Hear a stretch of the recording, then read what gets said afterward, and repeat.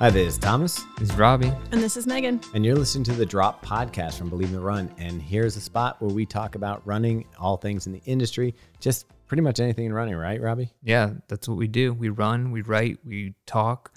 We also eat food in between.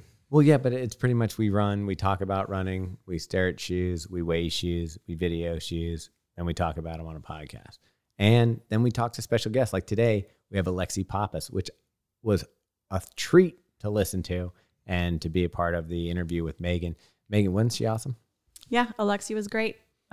We talked about her new book, Bravey, which is awesome. I recommend everyone go out and get it. It's a really fast read, and it's very open and honest. Megan says it's really fast read. Like Megan's paces, she's able to crush reading quickly. It would have taken me a lot longer, but Megan got the book on a Friday and finished it before our interview. One weekend. Yeah, one weekend. And it's 1,600 pages long. Yeah. It's basically... it's War and Peace. Yeah, people are comparing it to the Bible.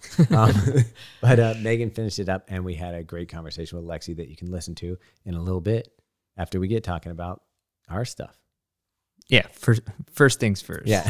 Sit down, Alexi. All right, so we get into it. Hey, should we talk about shoes or our running week first? Running week first. All right, Meg. Yeah. How's your running this week? Running is going well. I'm averaging about 70 miles a week, training for the Woodlands Marathon, doing one workout and a long run and feeling good. When you say a long run workout, what kind of pace are we talking? I actually said a long run and a workout. Okay. But my long run was also a workout. Yeah. What kind of pace are you running for a marathon pace here? Aiming for about 6:40. And so you were doing some miles last weekend, and for your 21 miles, some of those were in the 6:40s? Yes, 11 of those. 11 of those. Broken up, though, so not all at once. Yeah. And then today you did a workout as well? Yeah. It was a similar workout, actually. Well, kind of. It was miles at marathon pace and then marathon pace minus 10 seconds with a minute in between each mile. Mm. Okay. A minute of jogging. Jogging. I think that's how yes. it's pronounced. It is. How about you, Robbie? What's going on this week? Oh, me. Let's see. I started doing physical therapy last Friday, so that was nice. Are you cured? Are you healed? Yeah, completely. Perfect. So now I can One run as hard as session. I can again and injure myself this week. Yeah, but she did tell you could go back to some running, right? Yeah, I mean, it's a thing that isn't really helped by just sitting around and resting. So, I've been doing 2 to 3 miles every other day, so that's cool. And a little bit of hiking in between. Drove up to Pennsylvania last Friday night after my physical therapy, did this night hike, start at 10 o'clock at night and hiked up to the top of this mountain. Did you meet people, or was this kind of a serial No, killer I'm thing? pretty sure Robbie's the only one who does night hikes. Well, I did it with my best friend wanted to start doing them. So I was like, yeah, let's do it. Okay. Wait, Kids I'm sorry. are- Night hiking is a thing? I guess, yeah. Especially when you have to hide bodies. Yeah. It's kind of cool, kind of creepy. But when I have kids, the kids are in bed. It's like, man, now I can go Night hiking. hiking or whatever. Niking. Niking. Yeah. You wear Nikes to go niking. That's where they got their name from. Awesome. So that was fun. And otherwise, did the Faster Bastards Newkirk mile, Kirkout mile on Newkirk Street last night. Although I just ran with my 4-year-old who was riding his bike. So that was cool. He was a champ. It was pretty cold out there. Yeah, it was not as cold as last time. I think it was in the 20s last time we did it, but it was in the 30s. Yeah. It was Nice. crazy. For a kid, that's pretty cold. Yeah. And he tailgated afterwards, which is pretty sweet. With me drinking my near beer, or not even near, non-alcoholic. Bubbly water. Athletic Brewing. I feel like I'm going to pitch it here because I'm sure everyone on this podcast has seen ads for it nonstop in January. Yeah, and now it's in your phone, so you're going to get even more. It's ridiculous. More ads. But it's not bad for a non-alcoholic beer. Yeah. When I go that route, I'll try it. Don't do it. Yeah. Anyways. All right. So my running's going well. I'm enjoying a little bit of a take back week. So Coach Ames has me dropping the mileage back down. He wants me to do a 5K trial to kind of see where we are, because I guess I'm in the middle of half training for Woodlands. So I'm doing workouts and I think my paces are increasing. So or is it decreasing?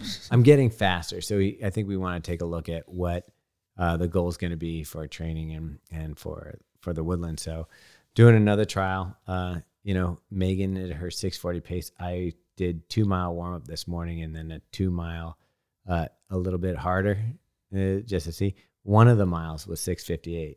So I'm right on your heels, Meg. Right on them. For a Catching mile. up quick. For a mile. Yeah. It'd be great if I'd be happy with 6:40 for the 5K trial. That'd be great. Yeah. You should do it. Yeah. Just go ahead and do it, man. It was one of those times where after the workout today, I was just like, I could hold the paces for those 2 miles doing that. And I was like, I don't know if I had one more mile, would I be able to hold it? Or would I just start sinking into like, falling apart, like wheels coming off? Wait, you forgot the most important part of this past week is that you had a birthday. Oh, I did. Bro. Yeah, it was a big one. I won't tell anyone which one it was. Yeah, it was a big one, but I will tell you this: it puts me in the Masters deeply, and and I get to see what we get to do, and I'm actually running better, I feel, than I have, I don't know, in a long time. Like my paces are going well, my body feels great. We should just do ages by Boston qualifying time. So you're at what, 4 hours right now, BQ? Yeah, I have to basically finish a marathon. And I'm just in. whenever. I'm in. You're in the whenever you finish BQ phase. Well, I've always been in the charity qualifying. Is there once you get to like super old ages, like 95? I do believe. Is it just if you do a finish, marathon, you're in? I forget where it drops off, but like for me, ideally, my goal is going to be between 3:15 and 3:20. Oh yeah, well that would put you there. Put me where? Within the BQ. Gives me 5 minutes to 10 minutes. For 3:20? Or if you run the 3:20? Gives me 5 minutes. And 3... which I think you're probably going to need. Oh, yeah, for next year. Yeah. Yeah. Who knows how that's going to go. I have no idea what's going to happen. I've run 31 marathons. I've Boston qualified one time. You could probably just course cut something because the marathon investigation guy is probably out of work now that there's no races to investigate anymore. Seriously. He's investigating virtual races. This lady said she ran 5 miles. We've got proof she did not. She received a Jolly Pumpkin 5K medal and she shouldn't have. Get her out of here. Yeah. Someone docks her and fire her from her job. Yeah, the canceled movement. Yeah. It all started with marathon investigation. Yeah. Anyway, that wraps up our running. Why don't we talk about shoes? Because that's what we love. All right. Transition it, Nick. All right. We got some hot numbers coming in. Little spicy mamas from Nike. Yeah. Let's talk about the Infinity Run 2, or you might want to call it the React. Now that we know the full name, you have to say it. Nike React Infinity Run Flyknit 2. You got it. Too long. Yeah. Chop that In down. a world where there was one infinity, there is now 2 infinities. Wait, is that possible? Infinity is just infinity. Parallel universe, bro. Didn't even think about that. Neil deGrasse Tyson over here. Yeah, I like this shoe. This is a good daily trainer. Meg's been running in it. Robbie just got a pair today. Yeah, they're on my feet right now. Yeah. I can give a full review from walking to my house and back. What's your first impression? If you want a first impression just on the feet, I would say I like it better than last version because I found the first version, to be really sloppy. So this is more of like an actual upper that you can lock down. That's the key to this one. It's the midsole, outsole are exactly the same. It's all about the upper. And I think it makes a big, big difference. Meg, what do you think about the shoe? I like it. It takes me a little while to get used to running in it because I have flat feet and there's very high arch support. So it does take a little break-in time. And I do feel like the upper fits much, much better. It's a much more comfortable shoe. I just find it heinous to look at. I like it. Yeah, I like it too. I got the all gray version. Megan has like this pink and black. I don't know what color. It's like purple. I like to call it plum crazy purple. There we go. And Probably what they call it on the Nike That's what site. color Joe Yeah. Dirt's car was. I like it. I think what the upper does here is you have fly wire introduced back in, and you have a padded heel collar that make the upper fit well. And what it does is, the original version, there wasn't any lateral or medial support to the laces, and there wasn't a good way to lock down the heel. And it has a heel clip that's a piece of plastic in the back, so it doesn't have very much flexibility. So as your foot went through the stride, you might get a little bit of heel lift, and there was no way to really lock it down with the lacing. And what they did with this one, you do have a more secure fit, and it makes the shoe just feel more cohesive through your stride. So you're not thinking about the sloppiness when you're taking sharp turns. It's not. Yeah, for sure. That was like one Yeah. of the things that I didn't like about the last one. It's very, you're confident running in it. It is, I mean, it's a standard cruiser. It's a little bit of a rocker and goes through the stride pretty smooth. I will say the thing I did like about the last version, even though it wasn't structurally supportive, was the comfort of the upper, because it was so supple and like it was really comfortable just like wearing around for, you know what I mean? I think you're going to find This will break it in. Yeah, once you get a little bit of runs in this one, I felt like the upper pretty much disappears. I actually like this one just for all around shoe. I have one other thing that I've noticed from the last few Nike shoes that I wanted to see if you noticed. Do you feel the toe box has become really shallow, like the ceiling of it? I feel like in the last like several shoes, that's how it's been. That's Nike. interesting. I have low volume feet, so it's not something that really. I haven't noticed it though, and I've got wide feet. Okay. Yeah. Megan's basically got like this. Flippers. Yeah, it looks like if like a seal had a baby. Yeah. with Well, a not tiny like bear. not the width of it. No, I know what you But mean. like- The volume, like Yeah. the depth. Yeah. Hers looks like her foot looks like the end of a baseball bat. That would be It's super quite weird. it's quite the description. I'm just kidding. She It has no looks- it looks toes. normal. She's actually a peg leg. It looks normal, ish. Okay. I'm just imagining this baseball bat foot with toes. clubbing along. So creepy. Yeah. She was great at kickball. Just home run every time. Every time out of the park, she used to point to the fence. Call your shot, Meg. Yeah, That's what she does before she lines up her sub-3 attempt. Just points her foot at the at the finish line. line. Just kick people as I'm going. Yeah, I guess we exhausted that topic though. So that's the Infinity. Just say Nike Infinity React to. Infinity Run. Yeah, React Flying Infinity. it It comes out. to- It's actually out right now for $160, I believe. What do you think of that price point? I mean, I guess if it's a stability shoe, it's not that weird because most stability shoes are in that 150 range. And we didn't really talk about the stability part of the shoe is that it's a wide platform, rocker style midsole, and the clip in the back kind of keeps the heel steady, but it doesn't have any posting. There's no dual density foams or anything like that. It's a pretty, a nice design. It can work well for stability or non-stability. Yeah, I people. love it, and I don't need stability. Yeah. Okay, well, that's good enough for that. Next week, we got the Nike Invincible coming in. Yeah. Hot new shoe. Got some good thoughts about that. So One last stay thing I'll tuned. say about the Okay, React and the yeah. price Yeah. is this shoe doesn't die. Like the React foam True. lasts a long time. And like we had Brandon who does some of our video editing work today. Like he had a pair on the Yeah, he's wearing it today when he picked up the yeah. disc. This has got to be like a year and a half old, and we know that They only Aldrin- came out a year ago, so well, yeah, last January I suppose. The that's a fact. yeah, that is about a year.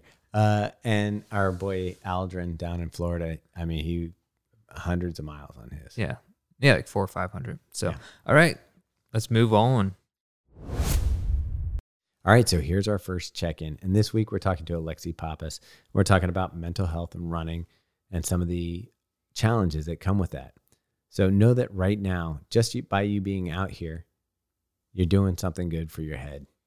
And listen to the rest of the show and try to stay in a good, happy spot and get those miles in. All right, next topic of the day. Let's talk about some mental health. So we're talking with Alexi Pappas today. Obviously, That's a large part of her story.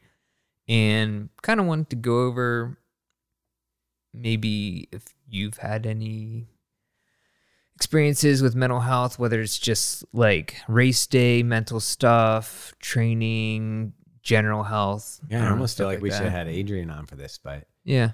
I mean, I worked with Adrian because I used to have like severe anxiety before races. Adrian's kind of believe in the run reviewer, sports psychologist. Yeah. And, you know, we worked on some things to help kind of combat that. I used to even get like a little anxiety before speed work days, just like I would get all in my head about the paces. And, you know, we did some stuff to work on that and I cleared that up. So, you know, it definitely is an underrated part of your training and how to like improve your running is your thought process. I think when we talk to Alexi though, it's a little more holistic in the whole dynamic of her life. Yeah, because versus just running. And she'll talk about it a little bit, but she had a tumultuous like upbringing or younger life and some issues that she had to work through with that. So that obviously played a part in life in general and of course in running. So, Megan, what about you? I mean, Megan's probably one of the mental healthiest people I know. I don't know. That's because she's not on Twitter. She doesn't check it. True. Yeah. I mean, I think we all struggle sometimes with whether it's running related or life related or whatever it is. But yeah, I've never worked with someone like Thomas has specifically on that topic. I live with Megan. Yeah. Like, so you're her. No, as a matter of fact, she gets double time. So she gets all the stuff that isn't running related she deals with. Yeah. So like I'll talk to Adrian about running stuff. Megan gets the rest of the crap. It's amazing she hasn't had to see someone because of you. Yeah. That's more of it. Yeah, it's interesting. I feel like personally, the running stuff doesn't bother me. I've never had issues just like on race day about, I mean, I get nervous like everyone does. Have trouble sleeping the night before. But otherwise, I've never had issues with racing. It's more of just like the overall thing. Like life stuff will keep me from running if it's meant, you know, if I'm mentally like checked out. So I think some people running is a consistent thing, but running isn't like that thing for me.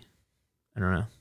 It's like, you know, that is probably the one consistent thing I feel like is no matter what's going on in life, like the running always happens. Yeah.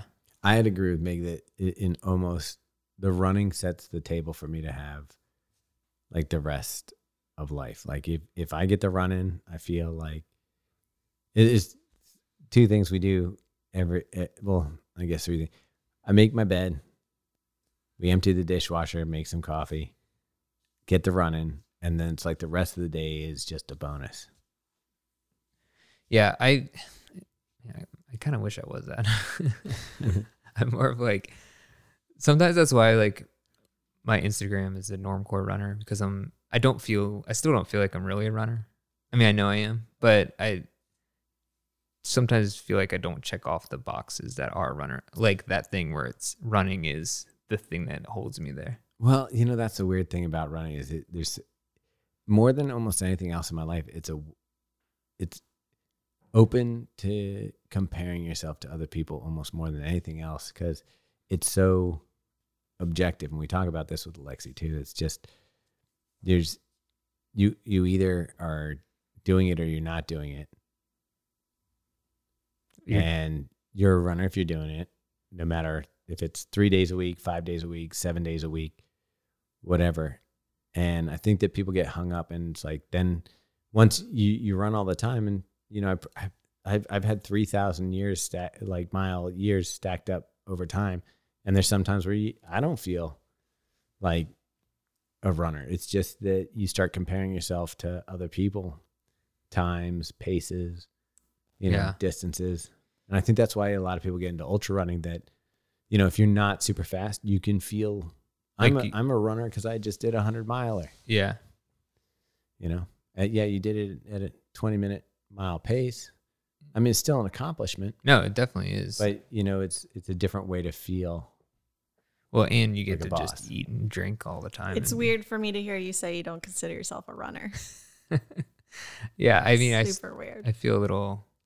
I still feel like somewhat fraudulent from time Like to an time. imposter or a poser. Yeah, that's probably from skateboarding. I was just going to say, when I was a skateboarder, that was a big part of it. It was like, did you live the lifestyle or were you a poser? Yeah. Did you buy the shirts at the mall or were you actually Yeah, are you hitting just the buying pipes and, like Alien Workshop from Hot Topic or something? Yeah. I mean, that was a big deal. Like, I grew up in California and, we went to the skate shop and you bought your t-shirts and there was guys that, they're wearing the GNS or the Bones. Well, shirts. remember, like it wasn't cool. I mean, this might be my era where Tony Hawk was like too big to be cool. Yeah. I don't know. When I was growing up, Pop. yeah, you had to like Toy machine. yeah, Toy Machine, like Jamie Thomas and all these like other skaters that were Yeah. more hardcore. I was in the first round. So Pal Peralta, Yeah. the Bones Brigade, all that was hardcore. They were Yeah, like Caballero, street skate in San Francisco. I literally have no idea what you said. This is just noise. Yeah. I hope someone was so someone into- out there likes this. Like as much as I'm into running now, I was into skateboarding. Yeah, same. So cool. Well, we have that. Any other skaters out there? All I have to say, we're excited to talk to Alexi Pappas today and hear her thoughts on mental health and other things, running, her training and how that works. So let's get into that. Yeah, she's a fascinating character.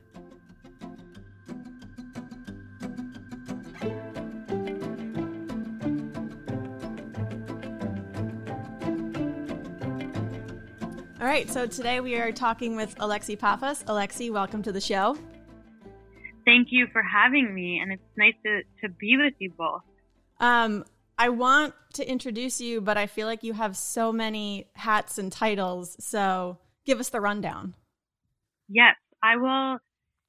I've been thinking a lot about that lately because I do feel like the way you introduce yourself is like the way people begin to see you. It's like you're dictating your path forward in a way. So I suppose I will call myself an Olympian, an author, and an actress because I think those are my favorite things right now. I mean, that's pretty badass. I Yeah. know.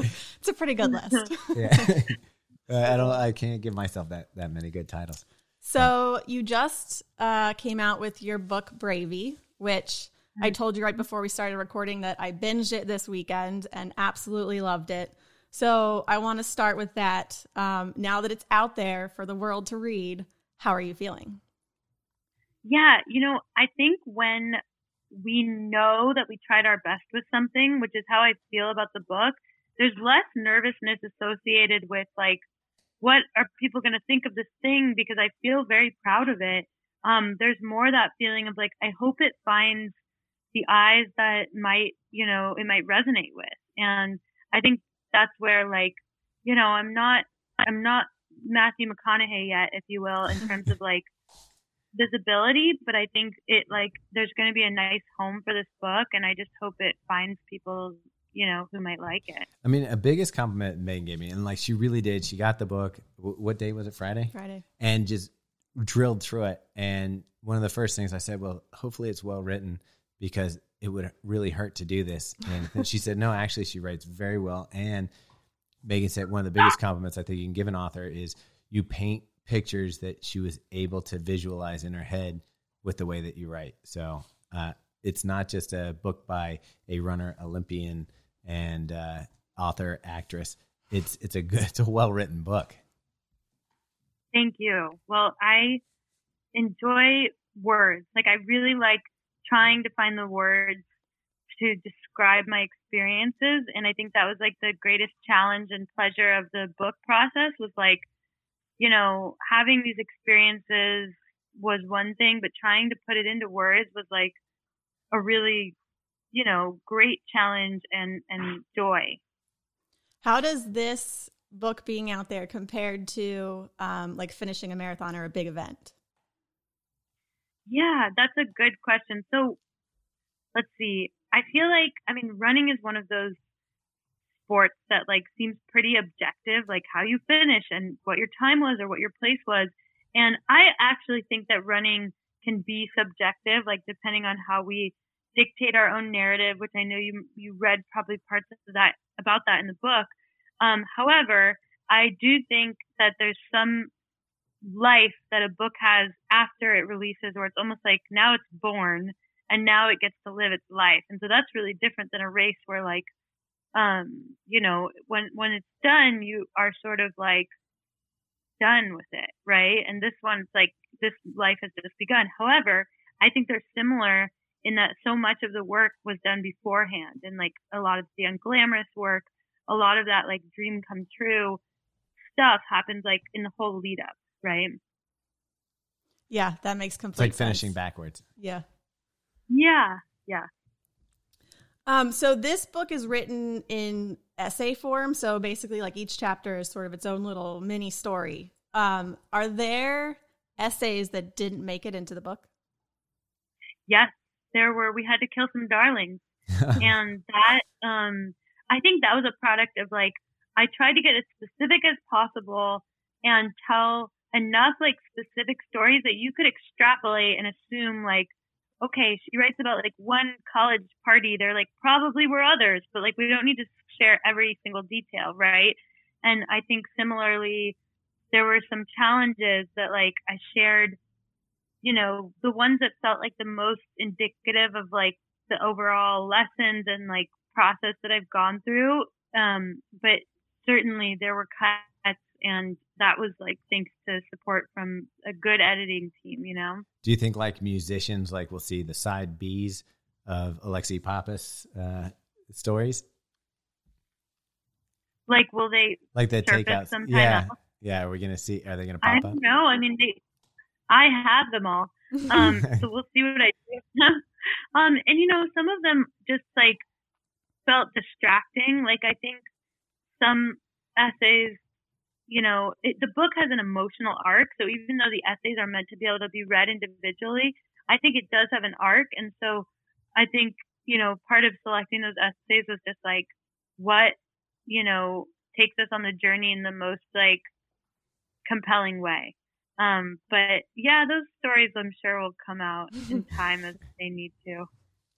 One of the, you were talking about like there's processes and like learnings throughout this whole book. And one of the things that I loved that you put in there was this, I think you and Jeremy made it up, called like the willpower index. And it's essentially like to help you stay balanced. And I would love if you could tell us a little bit more about that, how you came up with it and like how you use it in your day to day. Yeah. So I think what I realized is that like I, you know, could quantify for myself like energy output in terms of like effort or like fuel I was putting in my body. Like I understood that like, you know, if I don't have enough fuel in my body, I need to like refuel, or if I'm tired, I need to sleep. But willpower is like this intangible but very real resource that we have, reservoir within our bodies to like make decisions throughout the day effectively and like keep going. And I think when we recognize it as like a real depletable resource, then we can start to understand why at the end of certain days we feel super drained, even though maybe we didn't like exercise or we don't feel like we should feel drained. And the willpower index is basically was a process. Well, it allowed me to be kinder to myself because I understood that if I did something that I found emotionally draining, such as getting in an argument with my husband, or for me, when I was injured, cycling took it out of me emotionally in a different way than running, which I find to be really replenishing to me. And so the willpower index basically allowed me, you know, it basically tracks like whether an activity that we do in our day, which could be anything, is willpower draining or willpower boosting. So with the cycling, for example, to me it was draining. Cooking, meanwhile, for me is willpower boosting.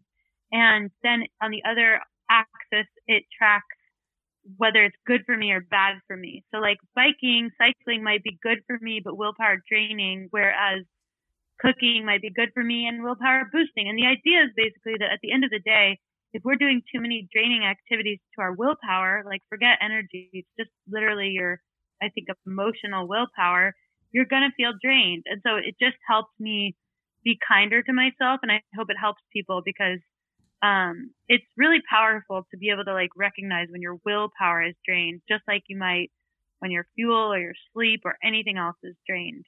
That's so interesting because on a creative aspect, like I do a lot of creative work outside of running. That's probably like the day job. And I can get so drained doing something creative because I'm putting so much thought and effort into it that when I'm finished, there is somewhat of a exhaustion, and I need to just sit, and maybe a couple of days go by before I feel like being creative again, just because it just needs to rebuild up. And I hadn't thought about it in the context that you've just outlined there. Yeah, exactly. I mean, it's that exact thing. And I think what's important about it is that what is draining to you might be different than what's draining or boosting to somebody else. And if we make our own assessment for ourselves, then we kind of eliminate the like, I should feel this way or I should feel that way. And that was the hardest part for me. And I imagine even for you in your creative work, because to like come home and be like, I'm so exhausted from my like creative work all day, you might feel guilty or spoiled for being like, I'm drained by this creative work when it's such a privilege or pleasure in general. Yeah. And, it's that's something okay. that you take pride in. Like I'm sure with your running, you take pride in that. And it almost feels when you're doing something you love, it feels like you're getting away with something. So to come home and feel drained from that is like, there's probably double guilt. Totally. It just eliminates that secondary emotion, which is like when we judge an emotion, I think, or we judge ourselves. Yeah. It's always interesting that we have two brains and that there's the brain that we're functioning with and the brain that's judging how we function with stuff. Totally. Yeah. Yeah. I also think about it on like race or race weekend, like the day before, some of the activities that you're doing that you don't, like, especially for elites, like you guys have press and like all these things that you have to do that are sort of draining you a little bit while they might be fun. And we do digital marketing for races. And so there are times where we're actually working the day before we're going to go run an event. And I look back now thinking about this process and I'm like, those were not the things I should have been doing before a race. Like that's so draining. Yeah. Yeah. I can relate with like doing appearances at races where you're like going from speaking to like trying to recover or prepare for your race. And, I guess, it's a balance, or I think it's okay to have that life where like this is a part of your life where you do those things within a 24-hour period. I think part of it is just accepting ahead of time that you like made that choice. And so when you go into it, you feel like this isn't a sacrifice. This is the choice that I made, and just like owning it and doing the best you can with it. And then setting yourself up in those rare, maybe there are times when you're like, no, this race is like that important to me that I'm not going to do all these other obligations. So maybe it's just, there's a time and a place for the balance, and there's a time and a place to like, protect your time a little bit differently. Absolutely. So you talk a lot about mentors in this book, and I'm curious if there's been any athlete or person that you've met where you had an idea of who they were before you met them, and then that completely changed when you actually had a conversation with them or got to know them. Yeah. I think it happened honestly with Dina Castor and Shalane Flanagan, because I think from afar we think like these are people who probably never miss a run or would never stop on a run to like pet a goat if they saw one. And, that's not true actually. And I think that was like the greatest pleasure of all was when I got to train with Dina, for example. She did stop to like pet the horses. And when I ran with Shalane and actually, I remember this one dinner in Mammoth, she was training there before she won New York. And, I remember there was like a snowstorm back east, and she was like, oh, I would not be doing my long run on a treadmill right now. And I was like, oh, she's like a human who like also finds it daunting to think about doing a long run on a treadmill. It's like, that just made her very human to me. And, it's not that I didn't think these people were humans. It's just that you don't know like what's going through their mind. And I think you can only assume that they're somehow tougher than you because of what they've accomplished. And I think they are really tough, but they're also like, they love companionship and nice weather and beautiful, you know, animals, just like the rest of us. And I think that's really comforting. Yeah, I love that. Of all of the mentors you've had, is there one in particular that you would say has had the biggest impact on you? Oh, well, let me think. Or a few? You know, I wrote, yeah, well, I wrote a whole chapter about my coach in Oregon, Ian, and that, like, he really did have a huge impact on me because I think he was like a mentor that he was my coach. That's a really specific kind of mentor. That's like an official mentor, right? Yeah. He's officially my mentor. You get a badge. And right. He was an Olympian himself, or he is an Olympian, and he was someone that, like, I felt very lucky to be able to try my absolute best around him and know that he was managing the bigger picture. And it was like all I was supposed to do was try my best, and he took care of the rest. And I think that was a huge gift because he believed in me enough, but he also believed in himself enough to like guide me. And his ego was like never on the line. Like, I think you can really palpably feel if someone who's mentoring you has some sort of like stake for themselves in your performance or your outcome. And it never really works that way if they like squeeze too tight on what you're doing. They need to be doing it from a place of like magnanimous love and like full openness to whatever happens. Kind of almost like a parent, if you think about it, like hopefully a parent, their ego isn't wrapped up in how their child is like performing. And it felt like that with Ian, and it felt like that at the right time because I wasn't yet prepared to make some of those decisions for myself. I was like a new professional runner and I wasn't an Olympian yet, and he brought me there. And so it was like he was the right mentor at the right time, and he really committed. Now, so that meant the world to me. Is this something that you knew at the time and were aware of, or was this something that since you moved away from the situation in the Olympics, that now you can look back with more clarity and go, that was what was special about that relationship? Yeah. I think I knew it at the time. I'd had other coaches, but I appreciate it more and more. So, it's both. And, I knew it was special because I was just like performing really well. I was happy. I was healthy. I had all these like, my dreams felt possible, and then we got them. So that was really cool. All right, another check-in here. And did you know that you can physiologically change the way you're running by just putting a smile on your face? It's going to release some hormones, and it's going to release some signals to the brain that this isn't so bad. So give yourself a big smile. Maybe think about doing Project Run Wave and waving to the runners that you go by, and stay in that positive frame of mind while you get this run done.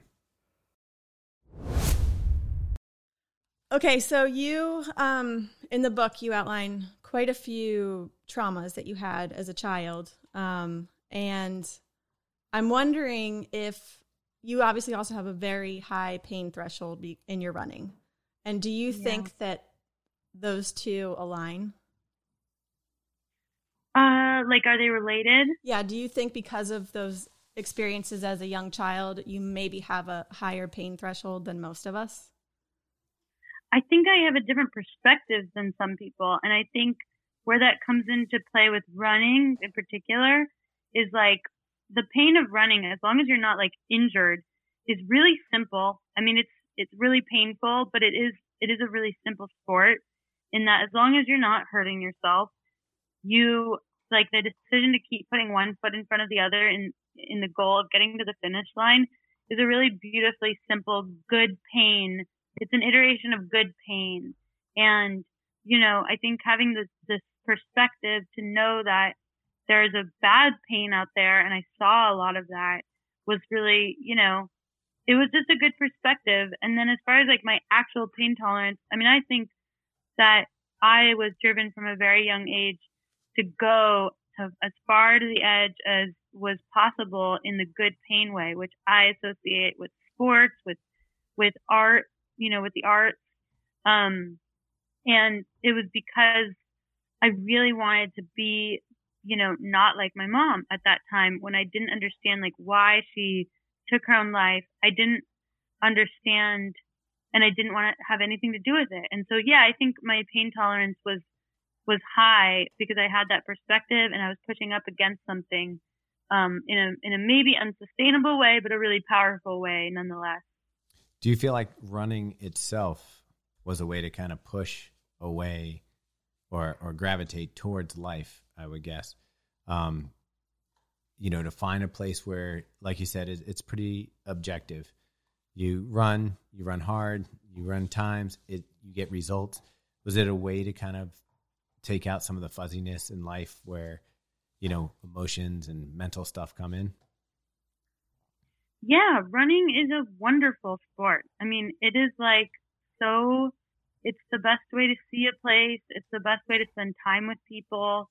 It's really it's wonderful, right? And you can try and win or PR, and there's some objectivity to it that's comforting.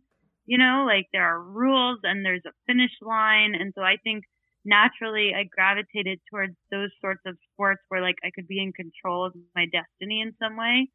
And at the same time, I also liked that I could put in energy and time and definitely improve.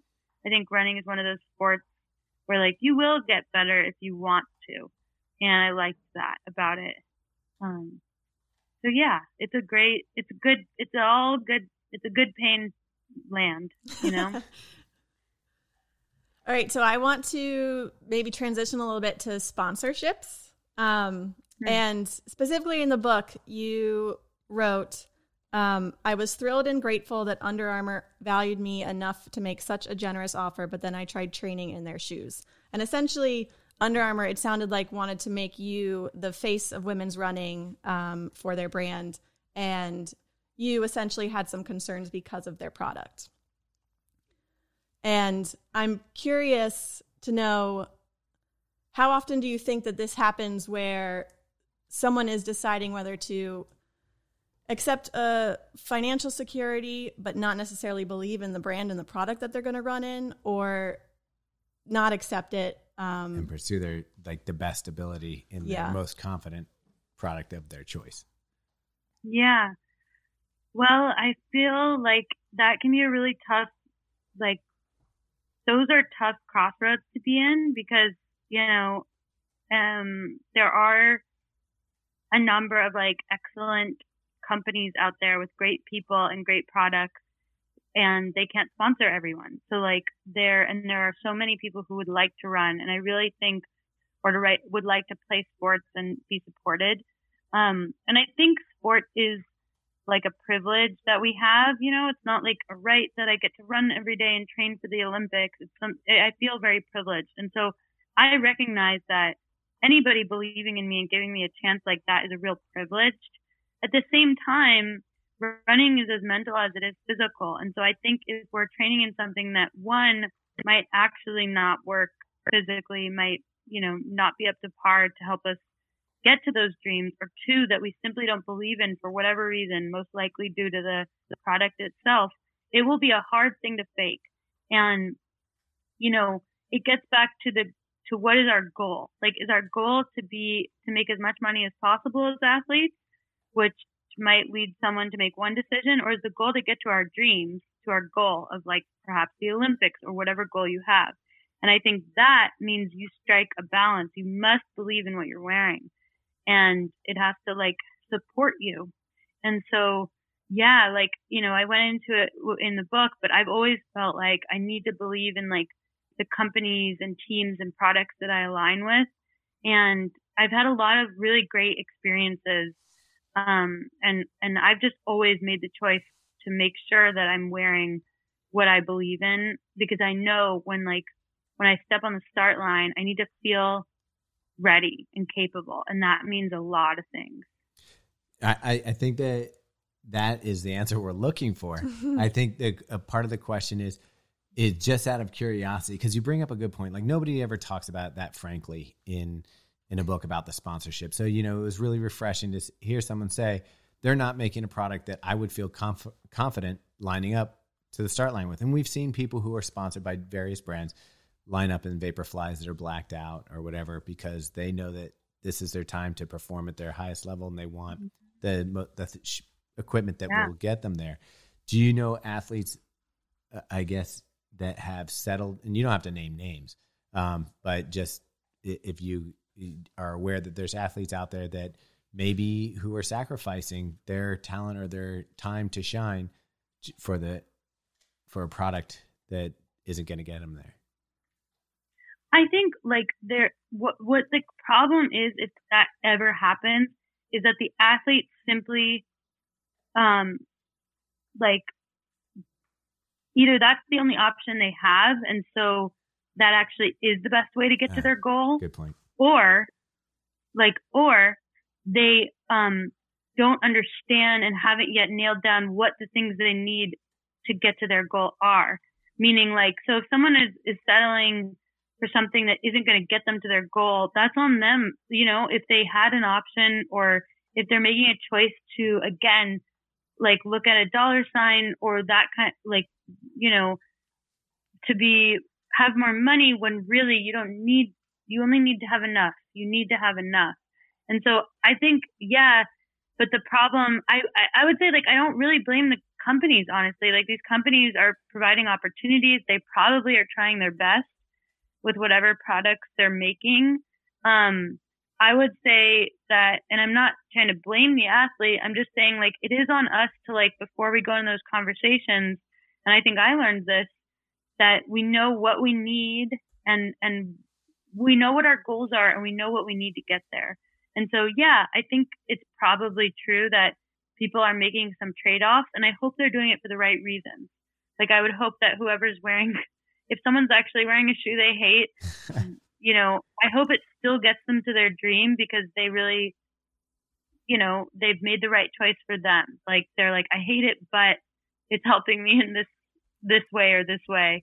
So whatever it is, I hope that they've made the choice that sets them up on their path, Yeah, I would say that was, Megan's briefing me on the book because I can't read as fast as her. So when she's giving me synopsis of every chapter each night, and she talked about that, and obviously we test shoes and we review shoes, so we know people at these various companies. To hear somebody say out loud what we've heard in corners about a specific brand or anything, it was just wow, this book is going like everything else you did in the book. It's hey, this is a straightforward, no bullshit, book. And I thought that was very interesting. Now you're with somebody I consider a friend for footwear, Michael Krajic and the Atreyu team. Yeah. And we love the product. I cannot believe what's happened in a year for them, as far as, it's really, they launched less than a year ago, and they have a fantastic entry-level product with the subscription model.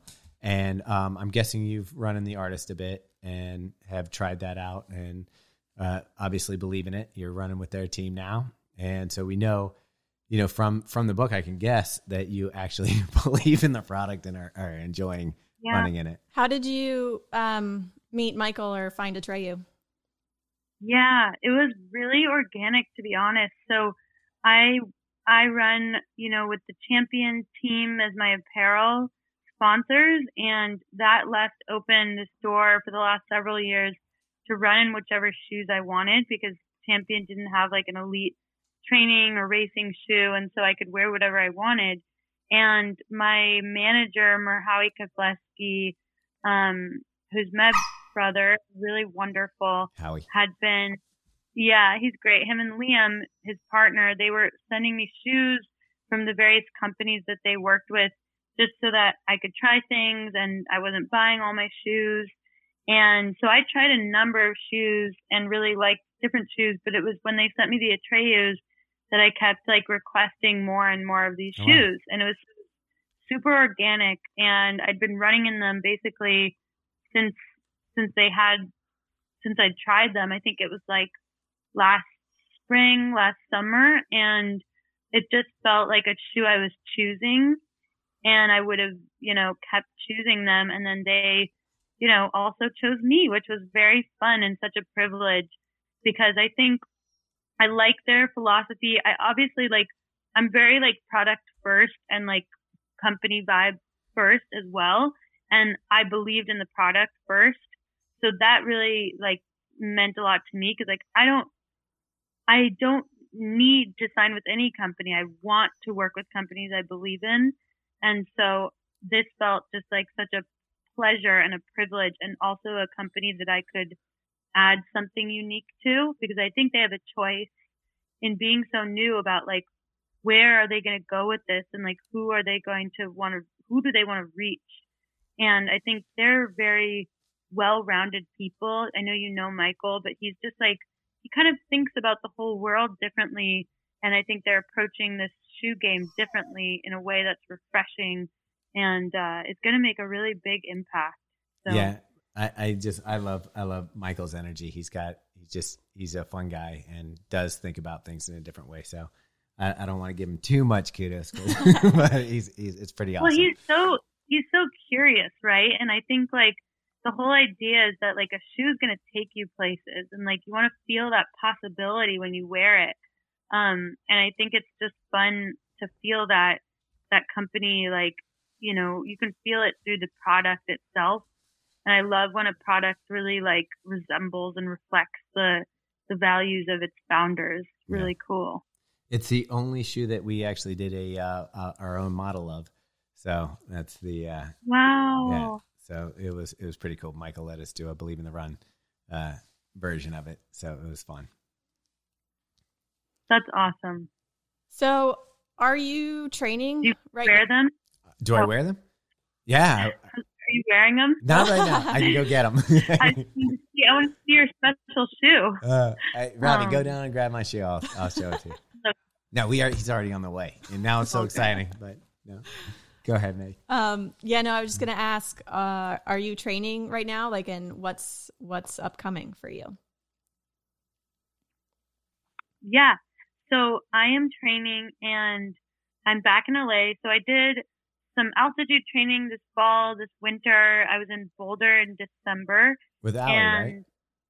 Yeah. I was with her, and that was actually really fun because, I'm not on this formal team setup anymore the way I was in Eugene, where we went to kind of more organized camps, or I would go to Mammoth every year. So now I plan my own camps, and that was something where we were there at the same time, and I really enjoy training with women like that, on whenever we can. Abby D'Agostino was out there for a while, and it was really fun. And so I want to run a marathon, I don't know, late spring. I am totally open to the fact that the world is in a place where it's trying to put itself back together and create more opportunities. And so I feel I'm just trying to be agile and prepared for, the idea that the world might shift a little bit in the late spring. I know there have been a few races. Woodlands Marathon. Yeah. Wait. The Woodlands Marathon is March 6th. And we're going to be there. Is it actually? Yeah. Is it happening? Yeah, we just released a map. So it's March 6th. I know Cal Neff is running it. And I was just we'll be there. That's great. Well, I want to make sure I have a list of all the events that you guys know about, because I think some of us don't even know what is happening exactly.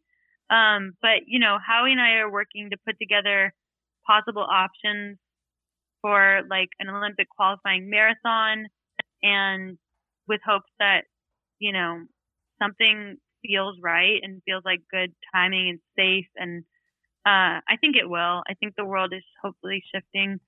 So I still have my eyes on that marathon moment where I feel the way I felt in a 10K, and I know that I can, and I know that I will. That's awesome. So the marathon is now, would you say that's your distance, or that's the one you love the most? Yeah, I mean, I'll always love the track, and I think there's like a time and a place for it. But I've always like wanted to keep growing and wanted to stay curious in the sport. And the marathon is just one of those like classic events that, you know, it's like a tradition you're joining. And I've run a couple marathons, but I just really want to feel like I've applied the lessons I've learned into the next one. And I know how I want to feel, and I think I'm headed there, you know? Yeah. Here's an additional question for you. I know you have a pug you love very much. We have a small dog that's making the squealing noise that you hear. Biting and for some reason, every time we get on a conversation with someone, he cannot be left alone. Is there any tricks that you have for keeping your dog calm while you're on the... I totally get it. Okay, so we'll either put Bernini in our lap, which is like, she's really... I think dogs are like nesting animals, so she'll be really calm when she's in our lap. Or we'll give her like a chew stick or something. But I feel like the lap is like the best way to actually keep her calm. So that's the best advice I have, is like the lap under your desk or like in your sweatshirt. There we go. She loves Professional cuddling up in advice. some goodies. Yeah, I started out with a bone, but he ate it, and now that was the problem. So now he's back here. Totally. Let's continue. Would you ever consider an ultra? It's a great question. So I live in like, I feel like the land of ultras. I met Rich Roll recently, and I feel like that was inspiring to me because he, you know, runs on the same trails as me, but probably goes like a little bit further than I do. So yeah, I mean, I'd be open to it. Like, it's certainly like something that I think I might do in like the next phase of life or something. I don't know. I mean, the answer is yes, I'd probably try it, but it feels like the marathon is still the thing I want to wrap my head around first. So I'm open to it. I don't know that much about it, to be honest. I think I need to learn more. It's hard to find a place for it to fit in with marathon training. Right. No, I respect that every event like needs its moment, right? Like, I wouldn't want to do multiple things at once, but I like that ultras are mostly on trails. Is that right? I think that's interesting. I mean, there are some road ones, but Yeah, but there are a lot of trail. Yeah. I mean, JFK is the oldest one, and that one kind of goes road and like rail Isn't that trail. half? Yeah, it's Yeah, kind of I heard about that. You know what? Right now, I'm going to cheer for the ultras. Yeah. I'm going to be honest with you. I'm going to cheer. I'll be support staff. You I'll still race have the goals with the marathon. marathon, right? Yeah. It's just like, it's still itching, you know? And then, I mean, so you're saying you need to find that Olympic qualifying. So you're not a lock for Greece for the Olympics this year? No, we need to hit the time. So I ran really well in Houston, but the standard is like a few minutes faster, and I know I can do it, but I still got to do it. What is the qualifying time there in Greece? Is it different than ours? No, it's all the same. Oh, universal. Okay. What is it? Is it 2:29? 2:29:30, I believe. Okay. Yeah. Yeah, that's super fast. Yeah, it's fast. It's fast but doable, you know? So it's like, I respect how challenging it's going to be. Yeah. Cool. Is there any world majors that you'd like to add to your bucket list before you stop running marathons? Yeah. I have always wanted to race New York and Boston. I've raced Chicago. I love it. And I've been on the lead car for New York City, which I think was like such a gift and a pleasure. It was so fun. But being a part of like Boston, that tradition, and the New York marathon tradition as an athlete would be really, really cool. So we ran Chicago the same year you ran Chicago. So we were on the course with you. You probably didn't see us. There was like 40,000 people there. What are you talking about? Yeah, I waved to you 100 times. And then what year were you in the lead car in New York? Because I mean, if it's Shalane's year. No, it wasn't Shalane's year. It was like 2000.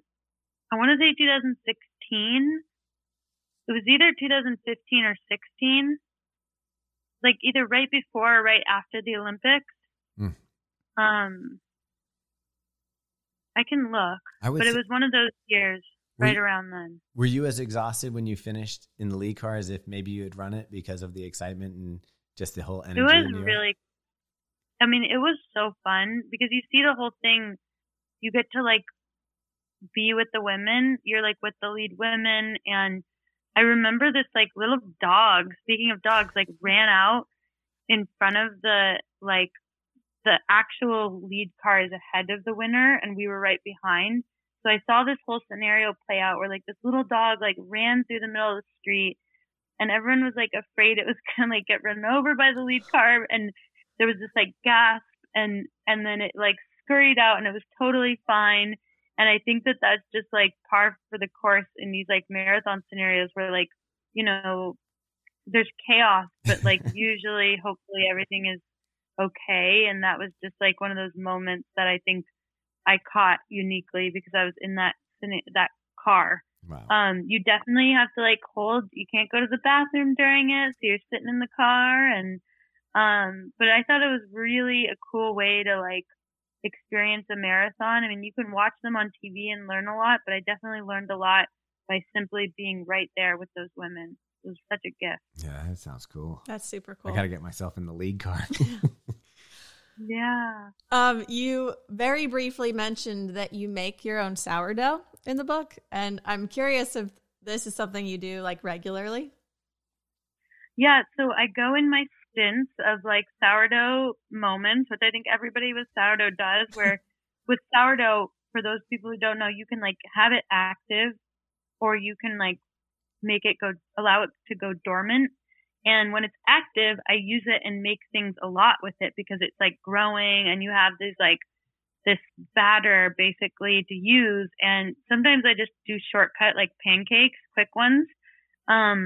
Right now, it's actually dormant in my refrigerator because I'm so focused on this book release and on training that it was like, I'm not going to end up making this bread every day. But it's there and it's ready for my revival of it at any moment. Megan doesn't need a starter, but she makes the most amazing bagels. So maybe one of these days we'll get to exchange. Wait, that's awesome. Is it hard to make bagels? It's not hard. It's just, it's a little time consuming. I mean, there's an art to it because she's given this recipe to other people and nobody has been able to match her bagel. So, wow, that's so interesting. I think it's fascinating when like someone can't replicate. I mean, and I'm probably one of those, like a recipe, like that a recipe could be so difficult to like actually execute is true. Yeah, for sure.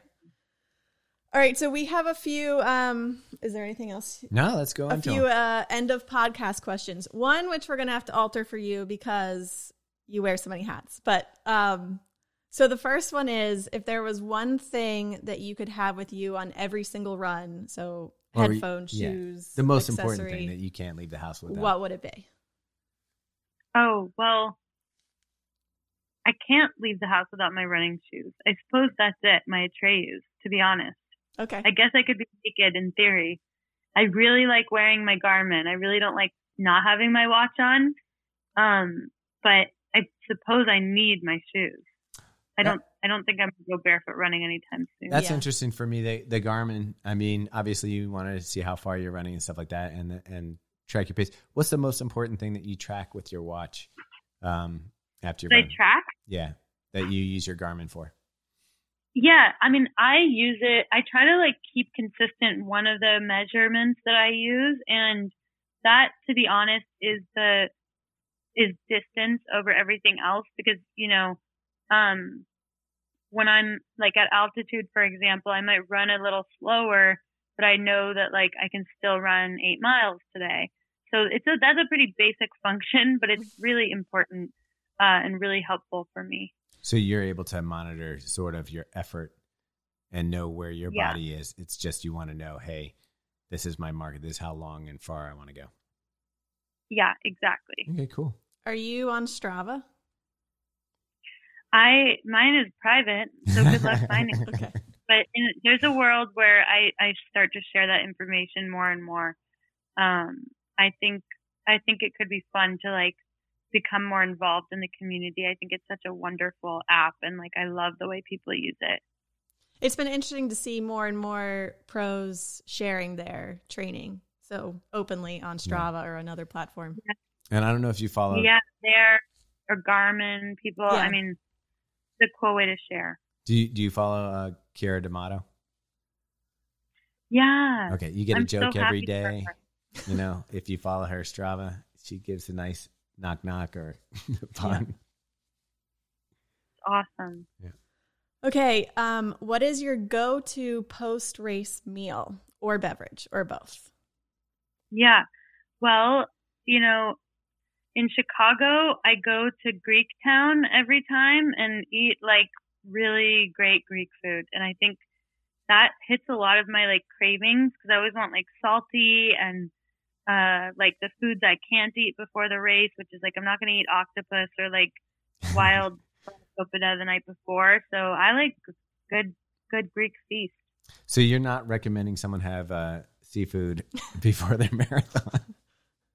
I know people who do like salmon and like really simple fish, but I personally stick to like sweet potatoes and chicken and bread. Solid. Awesome. Like it. Okay, so this is the question that's not totally going to work for you. So we usually ask, if you weren't running professionally, what would you be doing? So I'm going to change it up and say, if you could only pick one thing. One lane to be in, what would it be?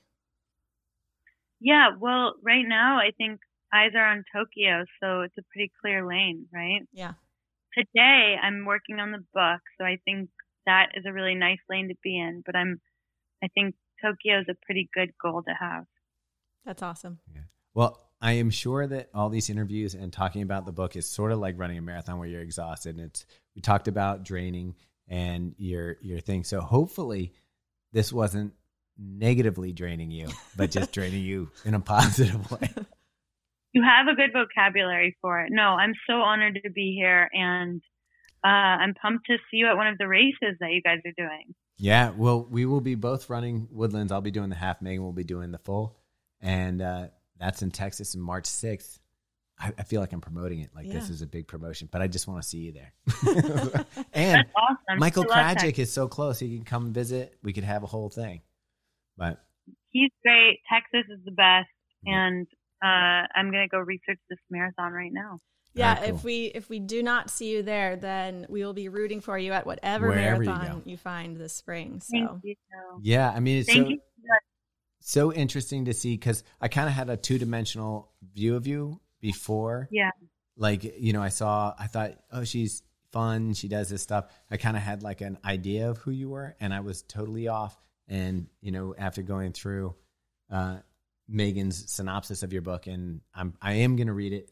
I can't read in 2 days. Attention span. It's a pretty quick, like long read. It is. Like bizarrely, I think that's just oh look, that's awesome. So there was two different shoes, one left, one right shoe. So they were asymmetrical. But yeah. I love it. I love the color scheme. Honestly, that's the best. Yeah. So that's great. I don't think they have any more. Otherwise, I'd tell Mike to hook you up. But. Oh, I know. They do the limited release, which is great.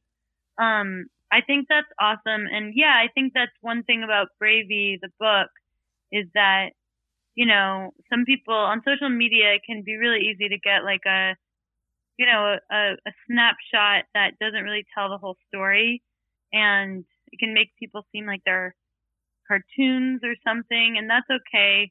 That's really fun and positive. But I think there was like really a longer circuitous journey to where I got, and I wanted to share so that people feel like they can do whatever they want no matter where they began, Yeah, I'm interested where the follow-up book's going to go, because you're definitely going to have one after this. So, I mean, it seems to be really well received across the board. Yeah, congrats on the book. It was awesome. Such a good read. So, thank you. Thank you for sharing about it. I'm super grateful. Of course. All right. Well, thank you so much for your time. This was super fun for us. And yeah, we hope that we run into you at some point soon. Yeah. Yes. Good luck in your race.